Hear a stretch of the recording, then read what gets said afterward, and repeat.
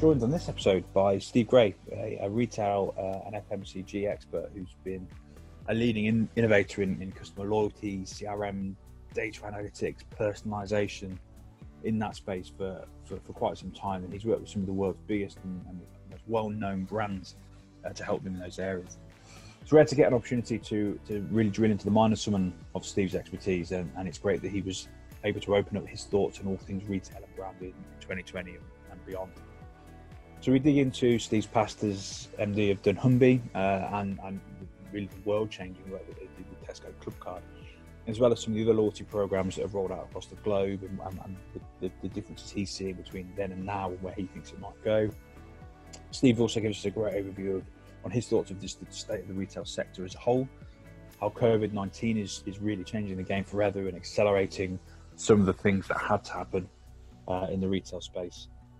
He also helps us kind of have a look at the things that brands really need to be able to progress and do in the new world we find ourselves, embracing technology and putting data, customer data at the paramount to that, but really a renewed push on putting the customer at the centre of everything. So great to chat with Steve. Really excited to have him on the Art Conversation podcast.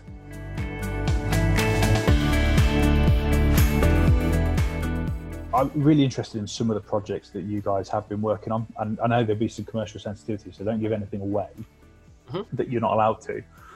But this was a two-parter. Do you think people like me, the average consumer, understand how hard it is to be a retailer at the moment? I think we assume everything should be as cheap as possible and available, and that's been in stark contrast the last few weeks.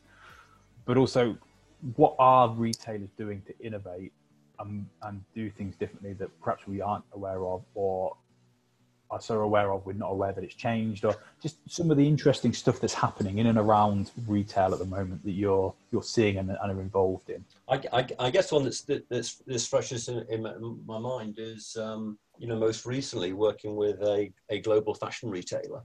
That retail business operates across 40 countries. It's got sales of over a billion, and it's it was going through a restructuring to make itself sort of fitter for the future, and making good progress, and then Corona kind of hit, so it's in the fashion space, and fashion is definitely one of those sectors that's really been hit hard, because all over Europe the shops are shut, which only leaves your website, and you clearly can't and people need far fewer clothes if they're not going out. So fashion's really been hit hard. And obviously by contrast, supermarkets have got the other problem, which is they've got huge increase in demand, and I think in the early days a lot of people thought there was big panic buying taking place, and there probably was a small element of that, but the much bigger issue is the fact that people who used to get fed in shops and offices, and in pubs and restaurants, are now having to get fed at home, and so clearly they're having to go to supermarkets to buy more food. So I think the demand on the supermarkets is going to be sustained for as long as the lockdown's in place, and so that their issue is how to manage exceptionally increased demand, whereas certain sectors, fashion being one of the obvious ones, obviously anybody in the travel business is clearly in a really difficult situation, are having to cope with having no demand or much reduced. And that was so fashion is definitely a tough space. But having said that, we up until the stores being closed, we were working on some really interesting stuff. So looking at that retail had a loyalty program that covered 80% of its sales.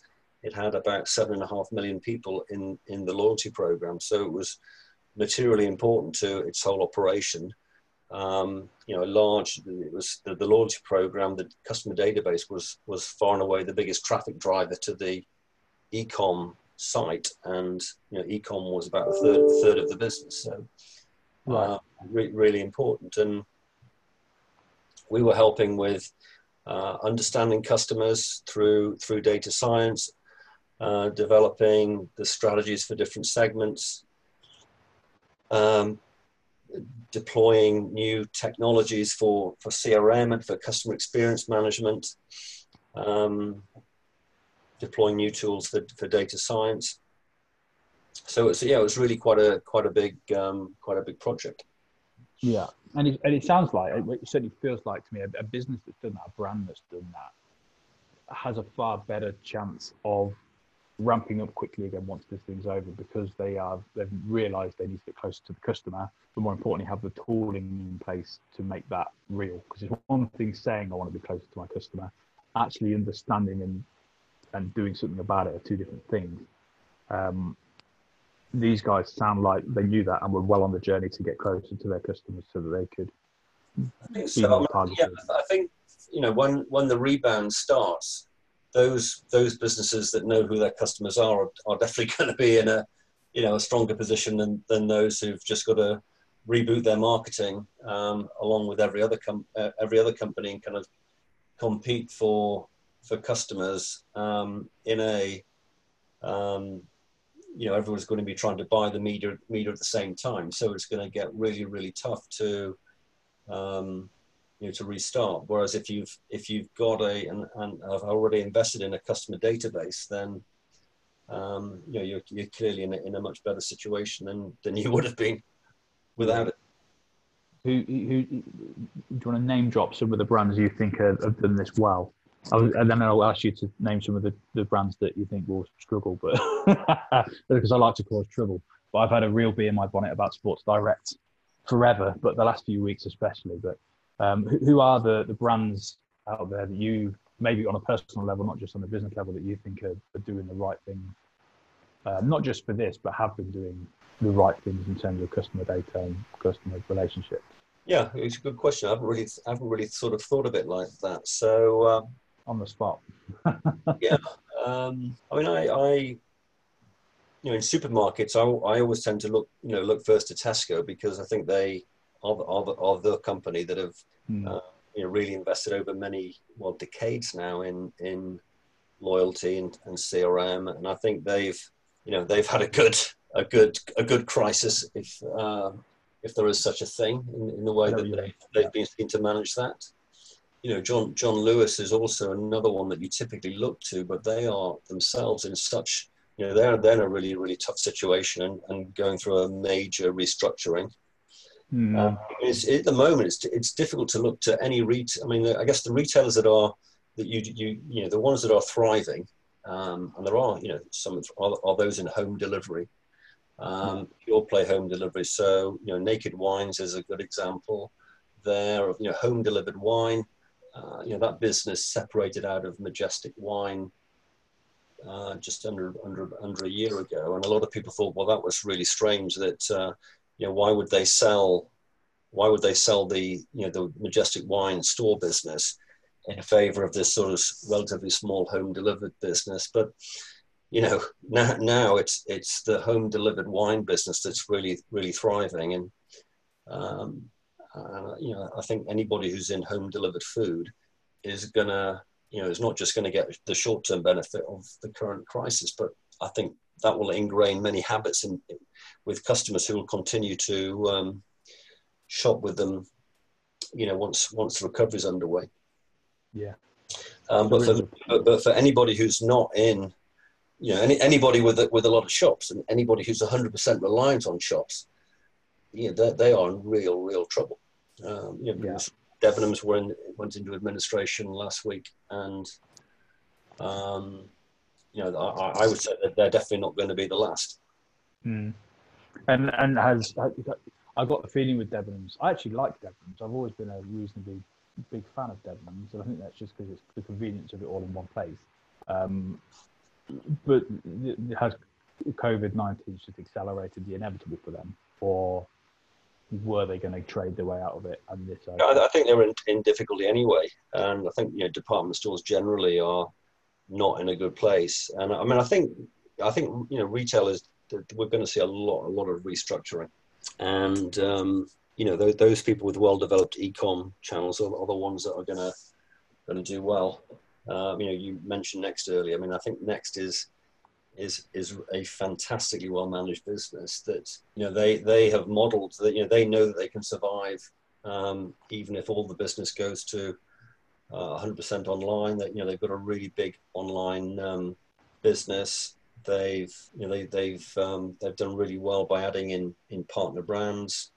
They've got a huge click and collect business, and they've still got a lot of store traffic. But if the store traffic really declined, they would still be okay. But I'm pretty certain you can't say the same thing about Marks and Spencers, or you can't say the same thing about I don't know, half a dozen other big high street retailers. It's quite scary to think about when you actually do take that moment to say who are all the retailers that 5 years ago you wouldn't have walked down the street without seeing their logo on a building somewhere, that actually in 5 years' time might not exist at all. It's mad. Perhaps we've taken some of them for granted, that they'd always be there. I know in Coventry, I still call a building that is now Primark, used to be CNA, and I still call it the CNA building. Right. Because it always will be to me. That was what was always there when I was younger, growing up. And CNA, they disappeared, 15 years ago, 10, 15 years ago? But probably longer. Actually, they're still quite big in Germany. They are, aren't they? That's true, yeah. And Holland, I think, also. But, I think they've probably been out of the UK for at least 20 years. Yeah, wow. That shows how old I'm getting, doesn't it? I can't even remember. But then you've got Mothercare. So we've got young kids. We used to go to Mothercare to work out what we wanted to buy and then go online and find it cheaper. So we probably were one of the reasons why Mothercare went under in the end. But Toys R Us, another one. I'm thinking of all the ones that are relevant to me here. But it's really scary to think about just how drastic the retail landscape has changed, and that this COVID-19 will accelerate. Yeah, it is. It is going to be. It's like a pressure. It's a pressure cooker that is going to speed up things that were already in place. Yeah. And so you talked about Next. Who else do you think is going to weather the storm and come out thriving? Someone's got to win in this, haven't they? Yeah. Home delivered businesses for sure would be you'd be looking at. I mean, actually, you mentioned sport. I mean, the Sports Direct Group, which is now renamed Frasers because it includes the House of Fraser business. Of course, yeah. And I mean, actually, they are in quite good shape. Mike Ashley's. I'm a Newcastle fan, so he's not my most favourite person, but I think his businesses are probably in quite good shape at the moment. They don't have the debt that a lot of companies have.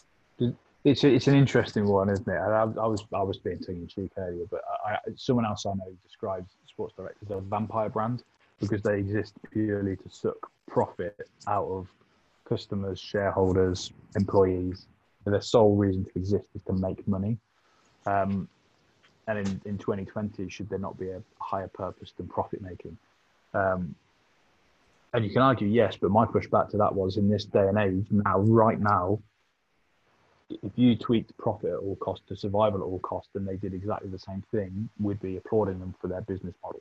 So it's a really tough call. I think half of Sports Direct's problem is probably Mike Ashley himself and his own reputation and personal brand, especially if you're a Newcastle fan. I'm a Coventry City fan, so I haven't had to worry about buying multi-million-pound players for a long time. I think some of the specialists, I think some of the specialists, I think Pets at Home, Pets at Home are in a good place. They, that's a well-run business. They've got a good loyalty program. Actually, we worked on that and helped design that loyalty program. They've got a good online business. The selling pet food has been designated something that's kind of needed, so their stores are are open. You know, they are far and away the biggest specialist pet retailer. They've, you know, in addition to selling pet food and all the things you need, you know, for a pet, they have the grooming services, and they've got their own vet chains. You know, that's a really, really nice business, Pets at Home. And so actually, when we think about it, it's the ones that have found their niche and then just really done it very well. Yeah. It's actually probably the same mantra as all. It's well-managed businesses that know their game will always do well. That's what it comes down to, isn't it? Again, at the end of the day, it's almost too simple when you put it like that. And perhaps some of us look for silver bullets, but actually know your game, set yourself up, know your customer and what they want, and then just manage it really, really well. And you'll always do it. The other sector I think it's also going to resurge a little bit is our convenience stores. So, you know, the sort of the corner newsagent, corner grocery shop, which, you know, again, I think when I started work, that was probably about 20% of the grocery sector. It's probably about, you know, 2% now. So, you know, for decades, they've been in decline. But, you know, they are also proving to be a lifeline and kind of booming at the moment. And, you know, I think they also are going to emerge as sort of winners across the next few months. And, yeah. You know, no, I agree with that. I agree with that. I've got a newfound respect and thus loyalty to my local stores. They've always had stock in. They've always been open. They've done it with a smile, because I can't imagine it's easy or pleasant to go work in a place with lots of people out right now. So my hats are off to them. It would be remiss of me to not get a little bit of your background. I don't think I realised at the time when we first met what you'd done with dunnhumby and Tesco, because the more you think about it now, that was really something special, wasn't it? You know, that club card piece of work is awesome. It's probably one of the best, if not the best, bits of database building and marketing that's ever existed. Certainly from a loyalty program. It's the only one I'm still a member of 20 years later, from when I first went to uni and got my very own club card for the first time. Same club card still, by the way. I mean, the great good fortune from dunnhumby's point of view was that they happened to be in the right place when Tesco were looking to launch a loyalty program, and from Tesco's point of view, the kind of great good fortune for Tesco was that when they were thinking of launching a loyalty program, they kind of bumped into dunnhumby, because I think at the time they were testing the loyalty program in about 10 shops. You know, weren't sure whether, you know, they could see that to launch it was going to cost a lot of money, and, you know, would it ever repay itself, etc. And what Clive Humby did in a sort of 2-month project was to show them that the data that would be generated as a byproduct could be very, very valuable. And you know, very famously, I think Ian McLaurin, who was the CEO at the time, and Terry Leahy then was the marketing director, you know, famously said, "Hey, these guys have learned more in 2 months about our customers than we've learned in 20 years." And I think they then realized that the data would be very, very powerful, and so they launched the loyalty program, and then it just became a massive success, literally overnight. And you know, it's hard to remember now, but you know, the Sun featured that on the front page. It was just like a big story that Tesco were launching this loyalty program, and I think their sales jumped about sort of 5% almost straight away, and they then began to really pull away from Sainsbury's, and then you know, behind the scenes, dunnhumby were receiving the data from Tesco that the loyalty program was generating, and showing that could be used to create profiles of customers that could be used in a number of ways. Obviously, to send targeted offers, and to redirect marketing spend, you know, much more effectively, but also that it could be used to influence pricing strategies and promotion strategies, and even where you put the stores and what ranges should go in those stores. And so, you know, all of those things in combination really contributed to Tesco kind of pulling away. I mean, I think at the time they were about 12, they had about 12% market share, and they ended up with about 30, just over about 32. And they were the number 2 to Sainsbury's back in the early 90s. And, you know, now they're more than twice the size, or almost twice the size of Sainsbury's. So it's you know, it's incredible what they achieved. And they attribute to a large extent, the loyalty program and the use of data behind it as one of the major reasons. And then the other thing that was, you know, that happened as a byproduct is they were able to open that up to their suppliers. So companies like Procter and Gamble and Unilever and Coke and Nestle, you know, as well as small, you know, the egg suppliers and you know, small own label suppliers, and then these companies found that marketing directly to Tesco shoppers through Clubcard generated a return on their marketing spend that was, you know, 5 or 6 times what they would typically get. And I spent a lot. I used to work at Procter and Gamble. I spent a lot of time with P&G when I was at dunnhumby working with the Tesco data, and they probably still are the country's biggest advertiser. And so they were spending at the time huge sums of money on database marketing to mothers with young kids, because they owned Pampers and they owned Iams, the pet food brand. So, you know, they were big spenders on their own targeted and direct marketing. Well, they shut down their internal teams once they realized that the returns they could get working with the Tesco data were so much greater than they could achieve themselves.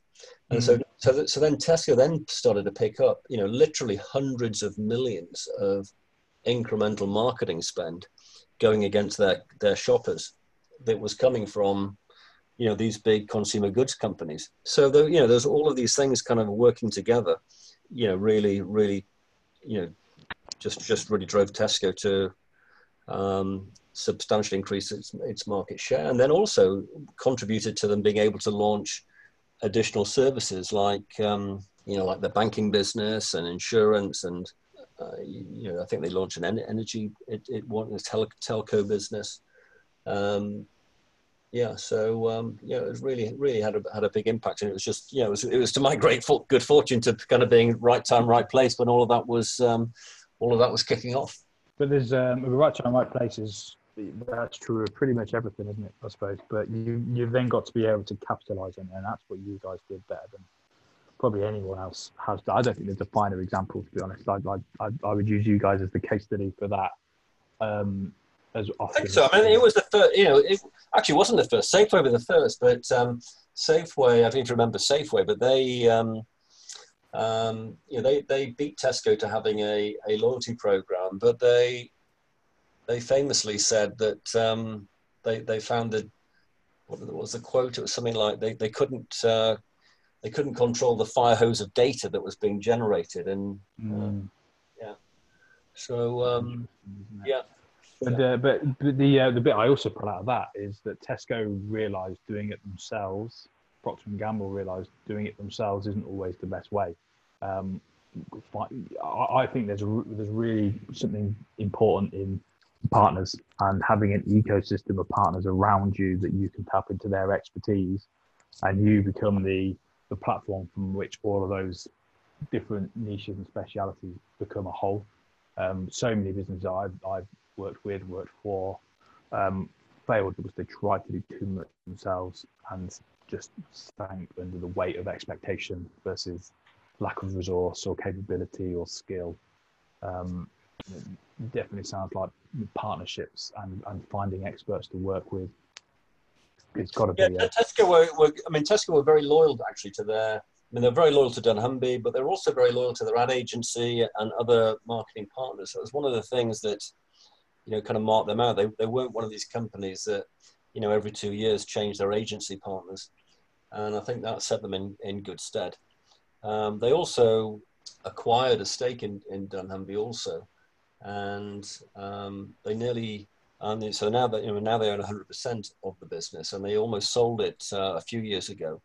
They didn't in the end for various reasons, but it was the business was judged to be worth about $1 billion at that stage. Wow.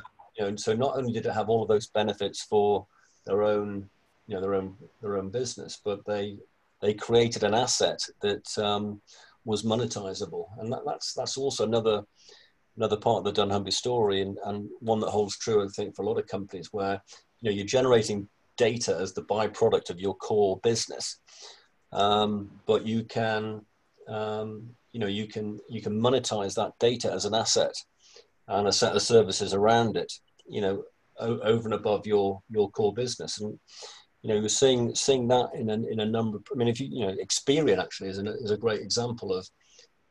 Experience. I think they're sort of worth 5 or 6 billion now. That business was evolved out of Great Universal Stores, which is a home shopping catalog business, and it kind of gave birth to this data business. There's other examples of Sky of finding a way to monetize their data, and I think it's it's an increasing trend that data. As an asset, as the byproduct of your core business, thinking about different ways in which you can monetize that, I think is a really interesting thing. Yeah. Which brings us neatly back full circle to kind of the stuff we're doing, is that if you have that data and you can bring it to bear, you're almost always going to add more value than you would without it. Any engagement where there is insight behind that engagement should be more successful, more impactful, more meaningful, more personalized. Which that's a core belief that we've got on a much smaller scale than dunnhumby at the moment, but it rings true. I mean, when did that start? That was in the 90s, wasn't it? Yeah, I mean, the Tesco Club Card launched in 1995. It's a long time ago now. 25 years, yeah. And yet it's still going, and it's still probably the best one. I'm sure others have got success. I guess it's defined success. I think it probably is. I mean, I think I actually personally feel that it could have evolved better than it has. But